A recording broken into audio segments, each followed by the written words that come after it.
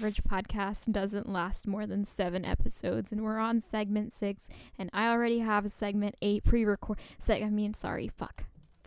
I messed that up. Motherfucking segment 6. And you know what? I'm not even counting the interviews that I pre-recorded before this, and I already have segment 7 pre-recorded as well. I'm on a fucking roll today on the TL, which is the tough luck. Isn't that funny? We're gonna call it that now, and it's gonna be great. I know it sounds like I'm in a great mood. I think it always sounds like I'm in a great mood. I'm just like an overall positive person. I think because I'm always really peppy and bubbly, people assume that I haven't experienced any hardships. But if you've been following me on Twitter, on Instagram, whatever, for a while now, you realize, you know, this bitch has gone through so much shit, and that is why I am the person that I am today. You think any normal girl that hasn't been shaped by immense traumatic effects in their life would be as driven and motivated and addicted to fucking working and improving themselves as I am? No, they wouldn't. Well, maybe. Well, no, I don't know. That's one of the things that brought me to come to record this today, because initially I was just going to post the part 2 to the previous segment, because the previous segment 5, which is the one with Dende and CA, where we talk about the Black Lives Matter movement, is split into 2 parts, so I was going to just post the part 2 after this. But I've been inspired to come to the microphone, and I was not going to push this urge away, because I need to talk to you guys about some things, about the podcast, about myself, about my brand, about what I represent, about what I want to deliver to you guys, and why I do it. Now, I'm a very small influencer. I'm an influencer, okay? I am, because I literally make all of my money from solely social media, affiliate marketing, all of that. The realm that I'm stepping into,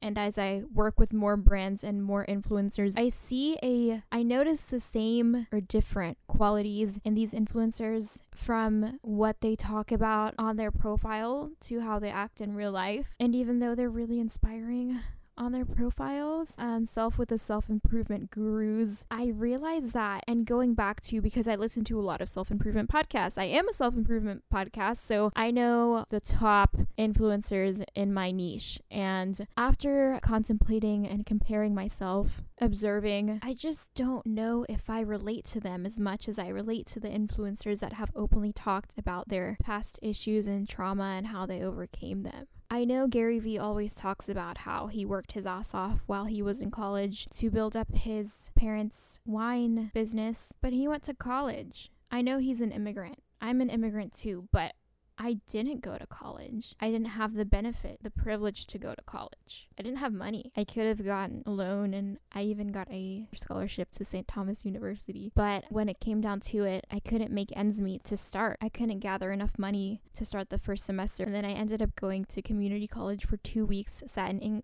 an English 1 class, which I had already taken twice from transferring schools in AP in high school. And I was like, this is bullshit. This is such bullshit. I just didn't understand why I would have to sit through more basics in college whenever I had already sat through AP Chem 1, AP Chem 2, AP Physics, and I was going to start community college all over again with the basics. So I said, fuck that, not doing this again. That's why I didn't go to college, because then I would have to get a degree to pursue something that I was already actively pursuing. Guys, I started dropshipping whenever I was 18, or I was like 17 whenever I first got into dropshipping, and I didn't do the whole automated Shopify thing, because whenever it started trending, it became so much more streamlined and automated. But whenever I was doing it, I was manually typing in customers' addresses from the supplier to ship to the customer. I have a problem with all of these influencers being seen as role models or examples to these Gen Z whenever it's unrealistic. And whenever you're growing up as an adolescent, the last thing, a lot of people look up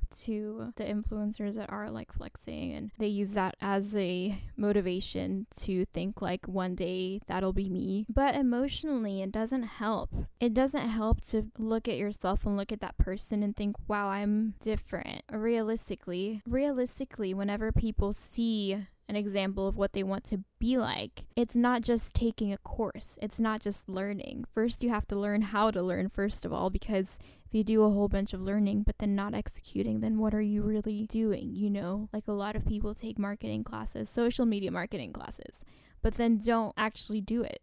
Or your Forex course that you bought, did you actually finish it? Whenever I was part of a Forex team. Half the people in my Forex team were just there for the network marketing and not to actually learn the Forex courses. I realized after talking to a couple people that I had finished my Forex course and they hadn't. They were all there to do the network marketing, which seemed like the easy way to make money, which it is for some people. But what happened to wanting to actually learn a skill? After all, whenever people come back to me with projects, it's not because of my Instagram. Like, I barely have any followers now, but it's because of the skills that I've acquired over the years, which is very amateur skills, but I'm still on a different level than the other people that don't know these skills, such as Photoshop, Premiere Pro, and I'm not even great at it. I just know how to work my way around it, and then I Google shit whenever I need it. That's another thing, is people don't really know that they can Google shit. I see people asking me and other people stupid questions all the time that can be fixed so easily by just a Google search. I think people just don't know how to learn, do their research, use your resources. I hear the excuse all the time, I don't want to start a YouTube because I don't have a camera. Such bullshit excuse, and you all know it. Another thing I want to point out, also you guys, I know I said I would do an unboxing for the microphones that I just bought for my last episode, but I had some fucking tech issues that I need to work on. So I ended up using the backup mic audio, and it sounds like absolute trash,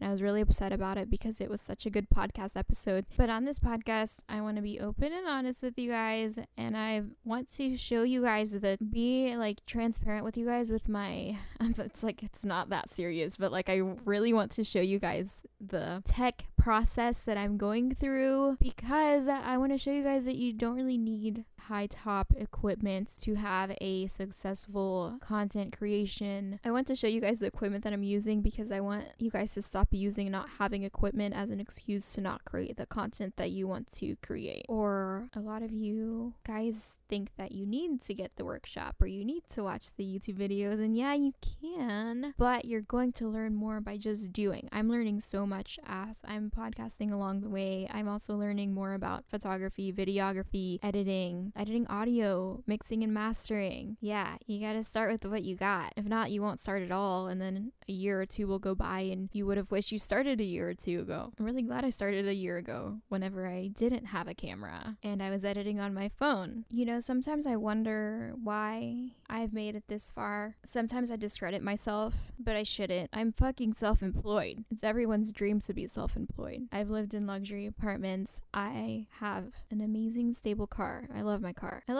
don't feel like I need anything more. I've adopted minimalism. I'm fucking happy. I stopped dragging around my pains and what I've been through. I stopped wearing that as an identity. Sometimes I forget it even happens. It's just because everything's been going on and everybody's been coming out and everyone's just hurting. I feel like the earth is just taking one big, deep breath together. But my past is not the narrative that I want to carry forward. My past is something that people like me doing what I'm doing now, I don't think usually are in this place. And that's why I feel like I want to be an influencer, because I want to be an example for the kids that didn't have the privilege of therapy. Therapy is such a luxury that I never got the benefits of experiencing. That's why I take care of myself a lot, because I'm all I have. It's always just been me. I had a very different upbringing than my sister too. We had very similar upbringings, but also different in many ways. I didn't really have anyone stable or any stable family to look to. I always had to find different friends' houses to go to after school because mommy was working. I have a great relationship with my mom now. Amazing relationship with my mom. I love her so much. But at the time, it was just hard. I moved out whenever I was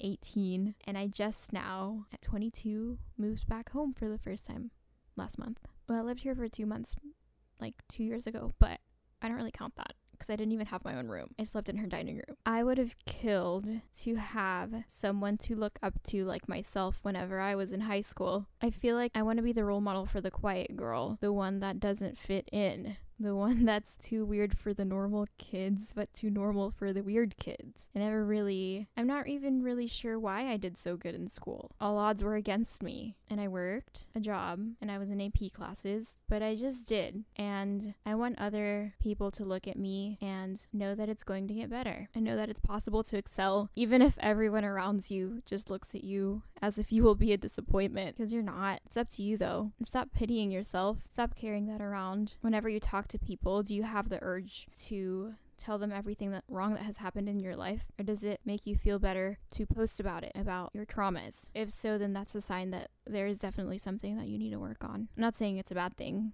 I've been through it too. I wrote an article about it that will be coming out in October in Culture Vulture Faces magazine, and I invite you all to read that whenever it comes out, but it hasn't come out yet, so can't read it yet. Anyways, I hope that you guys learned a little bit more about me. Wherever you're listening to, share this with a friend maybe. Wherever you're listening to, make sure you subscribe, whether Spotify, Apple Podcasts, Google Podcasts, whatever, and leave me a 5-star review on Apple Podcast. My name is Desanti, like the water bottle, Desanti, but with a T, and I'm 22 years old, and I am on an amazing journey. You guys are watching me build myself up from the ground up. Thank you all for tuning in, and stay tuned for the next segment, which will be a more lighthearted, funny, comedic, entertainment type of thing.